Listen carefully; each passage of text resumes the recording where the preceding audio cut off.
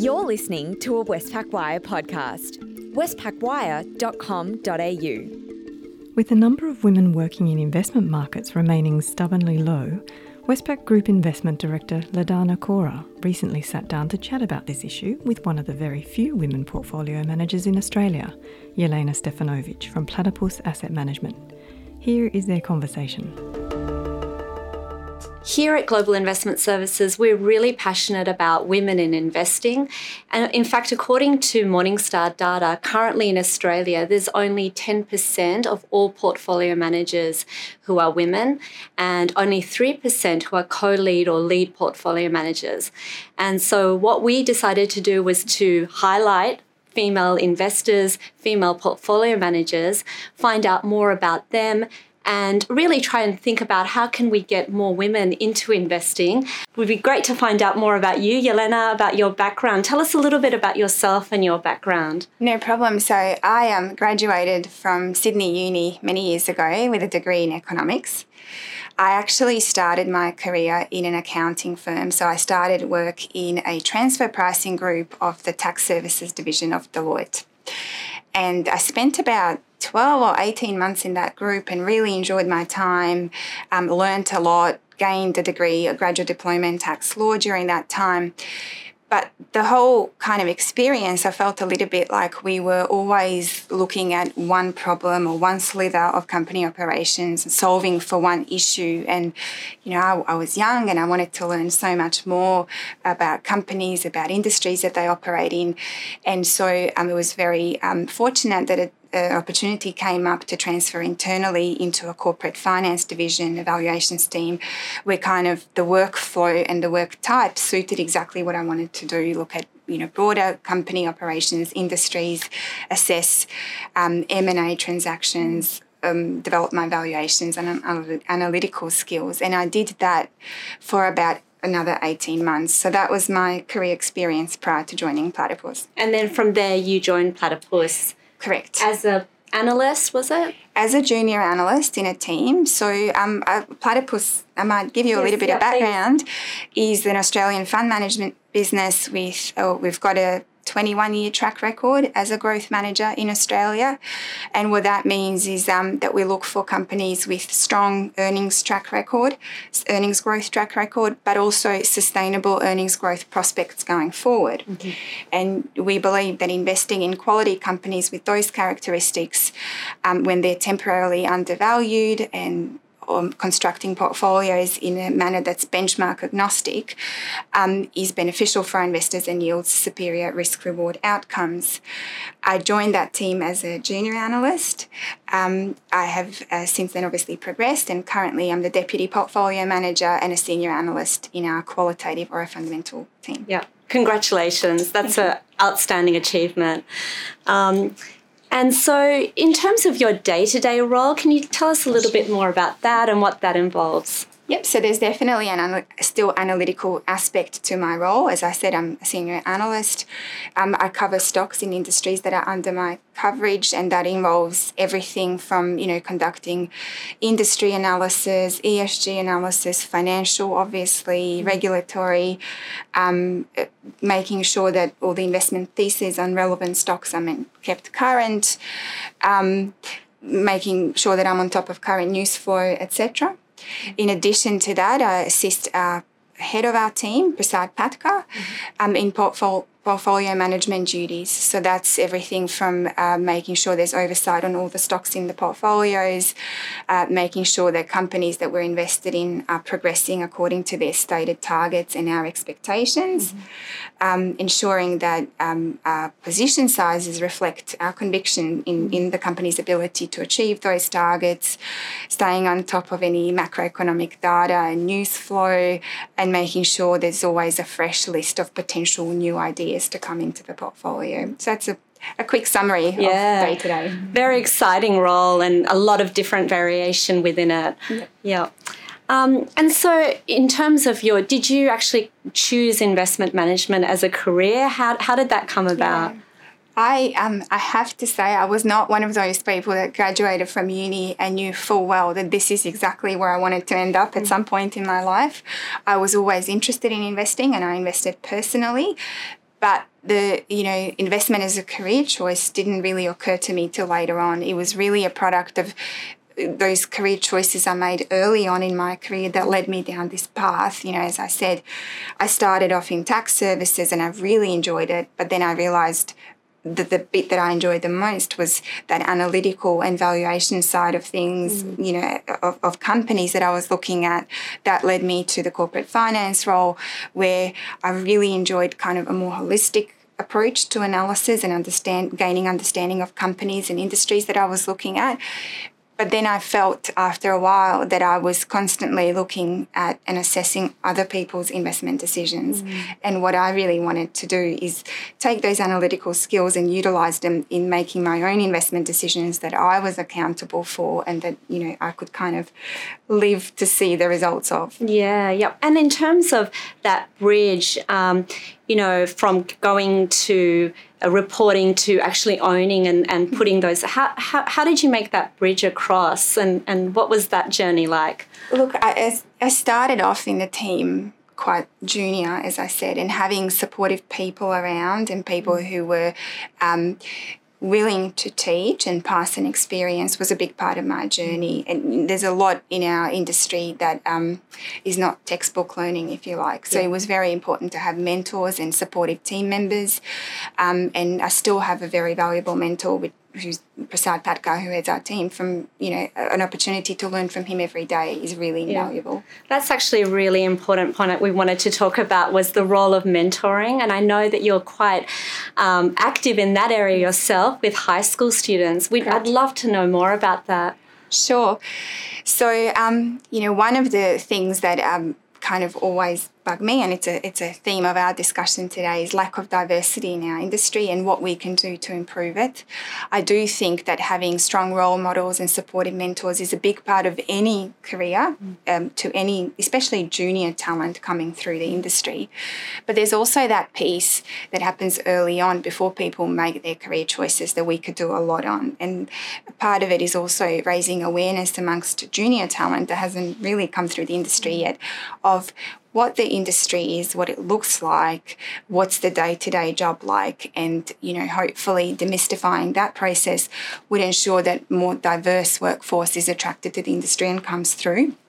So Platypus has been involved in mentoring for a number of years now. A couple of years ago, we were involved in Lucy Mentoring through Macquarie University, where I was a mentor. Formerly it was in my name, but the whole firm was involved. I was a mentor to a very talented young lady who was in her final year of studies in a finance degree, and she was a very high-achieving, very bright student, but, was just at that stage of her life where she wasn't 100% sure of what she wanted to do once she graduated.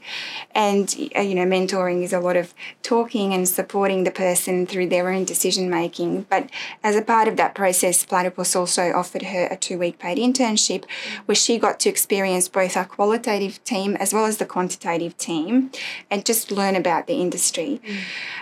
She really valued her time there. I'm still in touch with her. She moved on to become a commercial analyst for an international consumer firm, but she did really value her time in the investment industry and may find her way back at some later stage.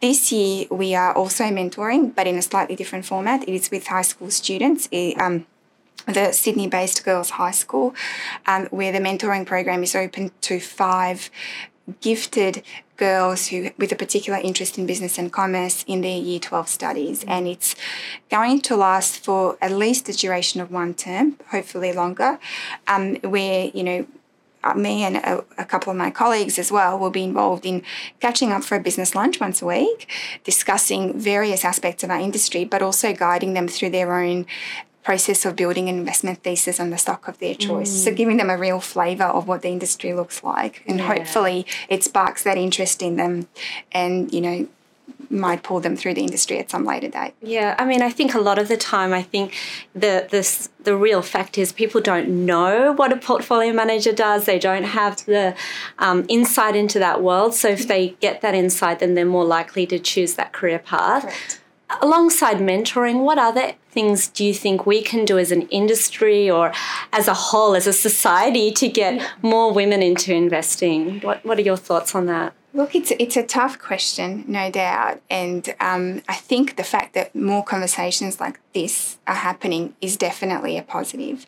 It's like any of these big topics like climate change. The more people think about it, the more people talk about it, surely it brings us closer to finding the proper solution at one point. I think, though, as the first step, acknowledging that lack of diversity is a disadvantage is a very important process to go through. I think especially for senior members of the industry, once that acknowledgement is made, then there is natural buy-in that something should be done about lack of diversity, because if it's a disadvantage, then naturally we would all want to fix it.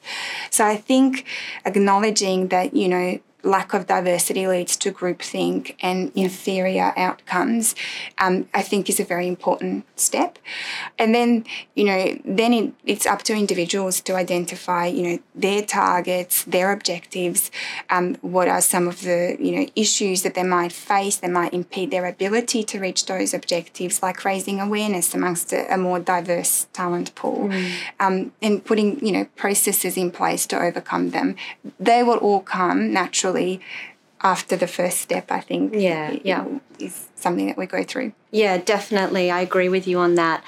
And I guess, when you take a step back and look at portfolio management as a career from the outside and what you have described today, it seems like it's really about problem solving. It's about helping people. It's about not just the analysis and the quantitative and all of that. There is a lot more to it. And do you think that there is potentially a lack of understanding or a misperception of that, or what are your thoughts on that? Yeah, sure. Look, it is about all those things that you mentioned.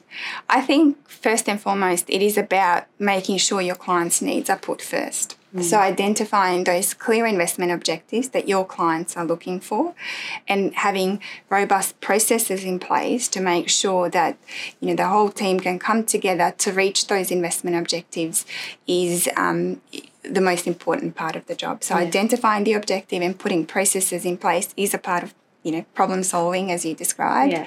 But that's the crux of the job, I think. Yeah. And you mentioned before, and I think it's a really important point about that it actually will benefit the industry to be more diverse, and not only just gender diversity, but cultural diversity, diversity of thinking, diversity of background. It's so important. And what I love about Platypus is just this, they've had stellar performance, and I look at your team and how diverse it is. To what extent do you think that that's actually contributed to your outperformance as a fund? Yeah, sure. It's a very accurate observation. We are a very diverse team, not just from a gender diversity point of view and cultural, but also professional backgrounds. We have a very great collaboration between our qualitative and our quantitative teams, and all of us have a slightly different professional experience, so that when we come together and approach a problem, we bring slightly different viewpoint to the table. I think that definitely contributes to to our thinking and the way we approach things. I might illustrated through one example dating back about 5 years ago, I think, when internally we were reassessing the way we approach ESG assessment. And just, looking at our processes and trying to identify if there was anything that we could enhance going forward. And as a part of that exercise, we reviewed a whole lot of different ESG external providers and a different set of ranking tools that those providers had available. And after considered and careful, review, we reached a conclusion that none of those ranking tools really suited what we were after. So then we brought all of our different thinking to the table, and between our qualitative and quantitative teams' collaboration, developed our own internal proprietary ESG ranking tool. And we utilise it today to assess all 300 companies in the index on ESG metrics that we deem to be the most appropriate. And the reason why that tool suits us better than anything that we could,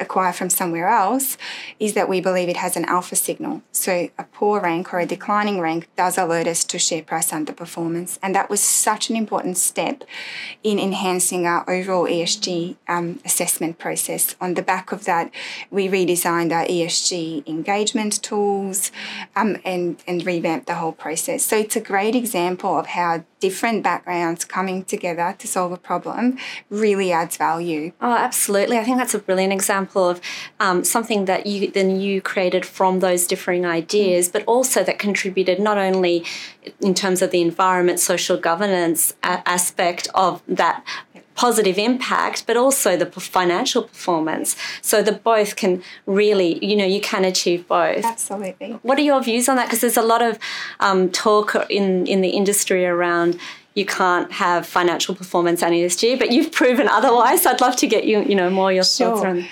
Look, we are a believer that great ESG practices also mean good business practices and overall better performance of the company. So we are definitely have buy-in in that belief, and as a result, ESG assessment is completely integrated into our overall investment assessment.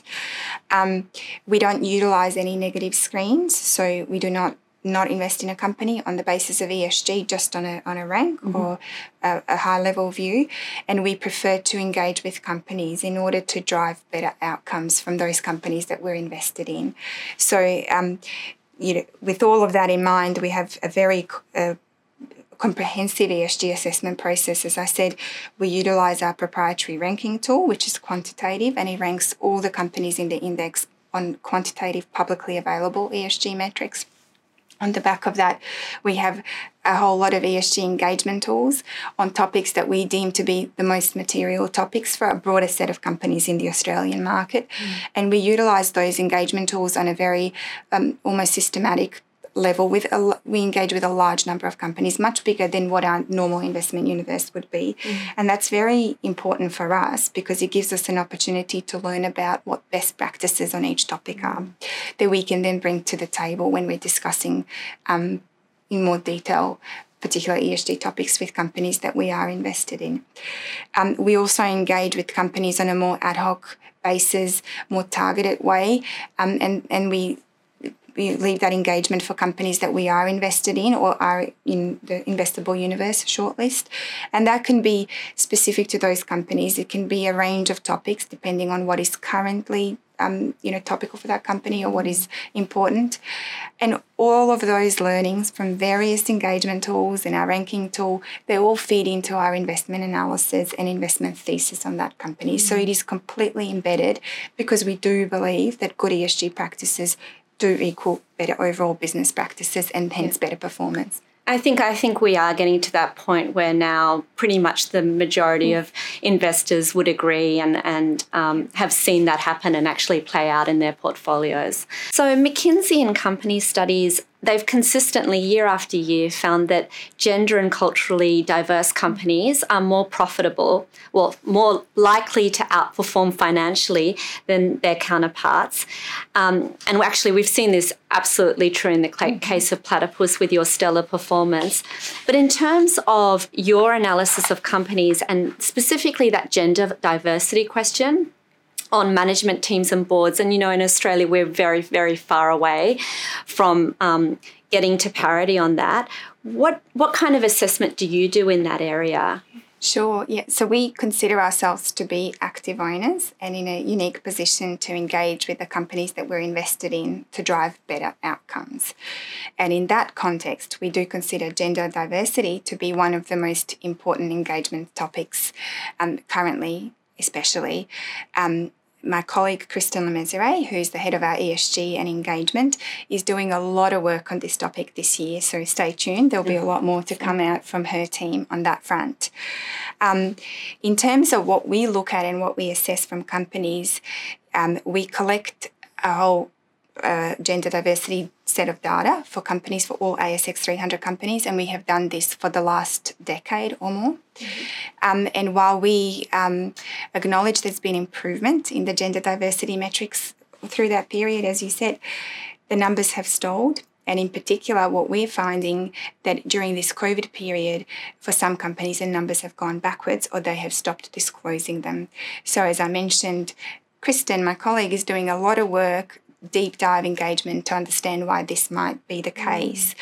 Early anecdotal feedback does indicate that during various lockdown restrictions across different geographies, a lot of women have stepped out of the workforce altogether or reduce their hours to part-time because they've had to shoulder more of the household burden during that time. It's early days and it's anecdotal feedback. And as I said, the head of ESG and engagement, Kristen Lemessurier, is doing a lot more work to really do a deep dive and understand why that might be, and also what can companies do to overcome that problem. In terms of some of the things that we also look at on gender diversity in particular, obviously we'll look at whether or not the company discloses their metrics, whether or not they have stated objectives on what they're trying to achieve, if they acknowledge what might be in their way of achieving those metrics, and what processes and initiatives they have in place to overcome those objectives, to reach those targets.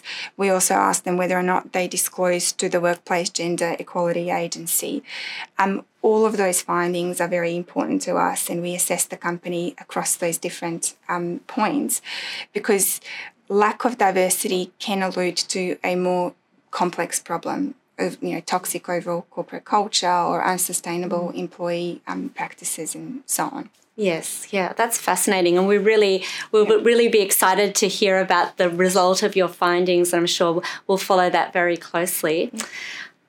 Just actually as a last question, Yelena, I think a lot of people who are listening to this maybe are thinking, wow, that high school mentoring opportunity sounds absolutely so fantastic and amazing. And if they had children or young females who they wanted to encourage to go into that mentoring program, is that possible? How would that work? We are always open to it. I'm always open to mentoring another young potential talent for the industry and guiding them through it. As I know a lot of my colleagues are, there's definitely a buy-in from the team. So I would just suggest coming through to the switchboard and calling. Just reach out and we will be there. Okay, so we'll reach out to your private banker or your Global Investment Services Director. Yelena, it's been an absolute pleasure to hear from you, and really congratulations on being part of the 3% in Australia. That's an outstanding achievement, and we're so honoured to have you and on our high conviction list and the Platypus Australian Equities Fund, so that our clients can take advantage of the absolutely brilliant work that you and your team are doing. Thank you for coming today. Thanks. That's all from us today at Westpac Wire. For more, head to westpacwire.com.au.